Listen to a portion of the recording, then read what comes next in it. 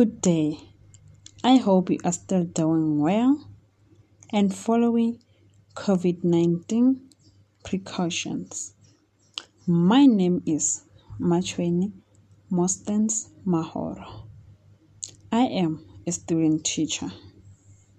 In this podcast, I will be discussing the structure of a comparison and contrast essay.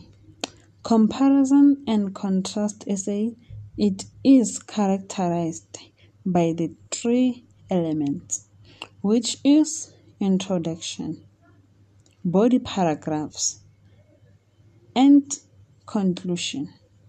At first, we are going to discuss how the introduction must be structured. Secondly, body paragraphs, and lastly, conclusion.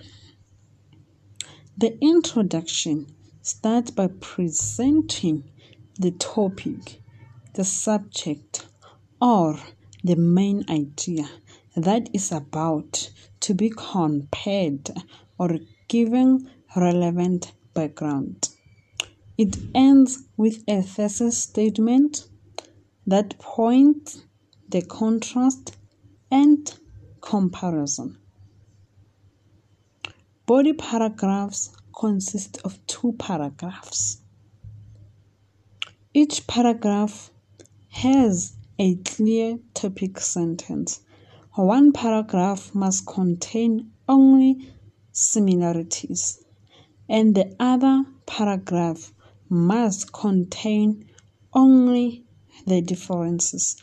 Conclusion must allow the writer to outline the differences and similarities and tell his or her own opinion about the topic. Thank you.